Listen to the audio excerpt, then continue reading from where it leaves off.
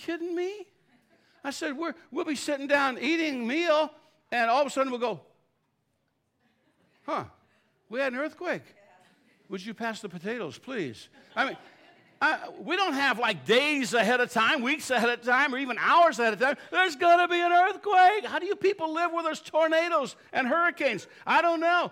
How about the missile strike, the early warning system in Hawaii last year or whenever it was? I think the Malcolms were there, I believe. But were you there, Dan? Well, yeah, so that's kind of interesting, huh? So did you get right with the Lord? Huh? It was interesting, yeah. And so this is a Christian early warning system. It's when you see a brother or a sister in Christ and you think they're going the wrong direction based not upon your own personal preferences, but upon the clear teaching of the Word of God. We have a responsibility to warn them, to lovingly warn them. Admonishing is confronting a brother or sister before they've been overtaken by sin. Admonishing may not be well received. There have been times when I've been admonished and I'm like, I didn't want to hear it. But later on, I appreciate it. So admonishing is warning and exhorting. It's coupled with teaching to impart instruction, to instill doctrine into a situation in someone's mind. Now listen to this. This is exciting to me, because the Williams translation of Romans 15:14 that we read a little while ago uses the word counseling. It's a counseling. Another translation says to correct.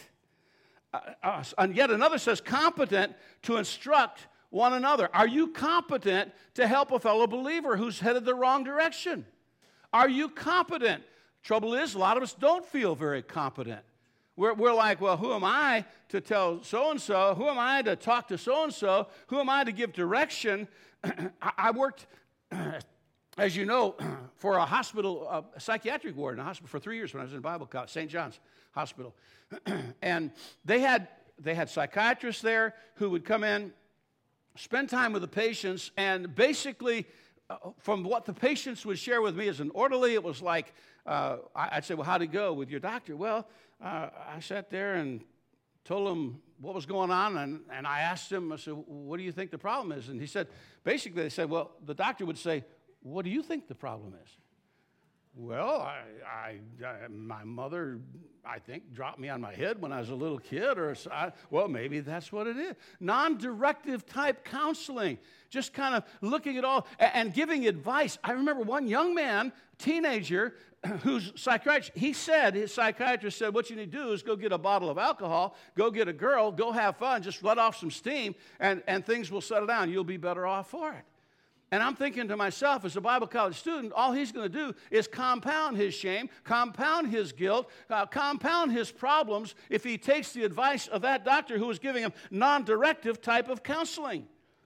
But this is, the idea is biblical counseling, competent to instruct one another. The Greek word is the noutheteo, which from that we get the word nouthetic counseling, which is counseling that has a definite direction to it, answers to it. It's not a word that describes a casual guessing of what maybe needs to be done. It's determined, it's strategic, it's purposeful. The Bible is filled with strategic, purposeful, directive, determined counseling principles. And if we know them, we can save people a lot of trouble. We can save ourselves a lot of grief. If you really, really love someone, you will overcome your fear of offending them by trying to speak into their life the principles of the Word of God. If you walked out of your house tonight and your neighbor, you saw their house was on fire, and I guess I should add, if you like them. No, either way, you forget that past statement there. Okay, so if you saw your neighbor's house on fire, what would you do? You'd go knock on their door. You'd go yell. You'd try to get their attention. If you had to, you'd break the door down to try to get them out and get them to safety because you don't want them to die in the fire. well, why don't we do the same thing for fellow Christians who are walking in dangerous places or headed for a dangerous place? When we know what the Word of God clearly says about going to that place, why don't we share with them the truth to keep them from making that bad decision? The basis for being competent counsel is given to us here in the text. It says full of goodness. What does that mean? Because the fact of the matter is that the Word of God also says there is none good, no, not one. Someone asked me this morning about, and we talked about total depravity. I believe that we are sinners and we are depraved, and we do not seek after God except the Holy Spirit of God woo us and convict us and convince us and draw us. I believe that we're such sinners, we would just go pell-mell on into hell without any slowing down at all, were it not for Almighty God and His reaching out to us. So, since it doesn't mean we're perfect, what does it mean? Because all of sin comes short of the glory of God. What Paul is stating here and what he's teaching is that he's convinced of their sincerity in their relationship to Christ, who becomes our goodness. It's not my righteousness. None of it is. It's God's righteousness in me. I'm incapable. In fact, the Bible says in the book of Isaiah, our righteousness are as filthy rags, which meant garbage and refuse, and even makes a reference to something I can't even mention in mixed company. So our righteousness is an odious thing in God's eyes. It's in His nostrils. We don't have any. It's the Holy Spirit living within us. So the ministry of admonishing is not for the self-righteous. Christians who are concerned with their walk in Christ, Christians who are connected to the vine. We are the branches and He is the vine. Christians who are dependent upon the Holy Spirit are more competent to counsel by leap years than is Dr. Phil or Dr. Laura, if you remember her. How many remember Dr. Laura? I kind of liked her.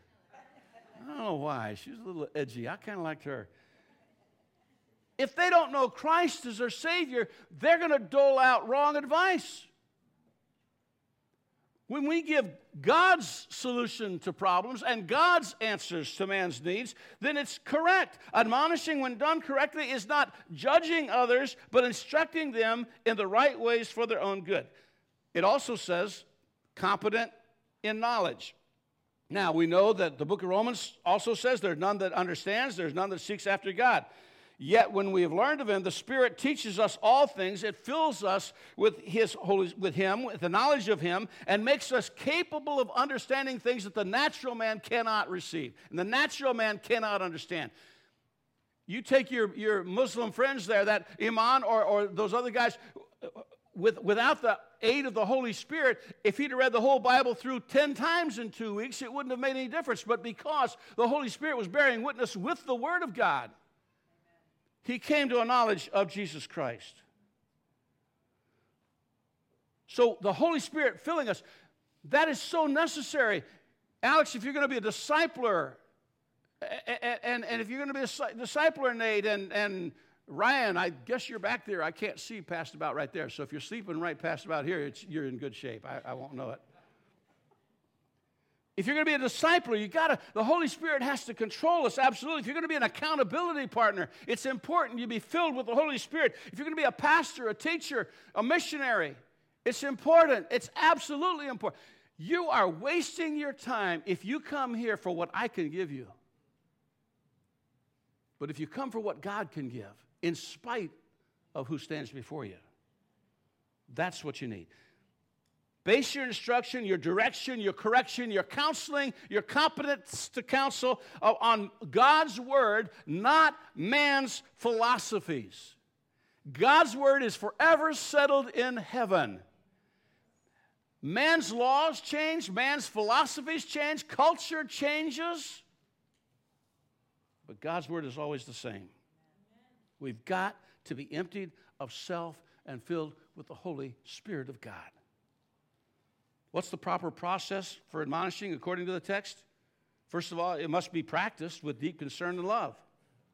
Paul's example in Acts 28:31 says, "Therefore watch and remember that by the space of 3 years I cease not to warn everyone night and day." For 3 years, I cease not to warn everyone for night and day with tears. It's got to be practice. It's got to be something we put about 100 people in 100 days. There's not a person out here who, if they wouldn't set their mind to it, could not talk to 100 people in 100 days in the United States of America without fear of reprisal or abuse of any kind. That's a great goal. We've got to practice what we preach. It must be personal. Sometimes there's a tendency to try to address a person and we're trying to admonish them, but we do it to a group because we're too,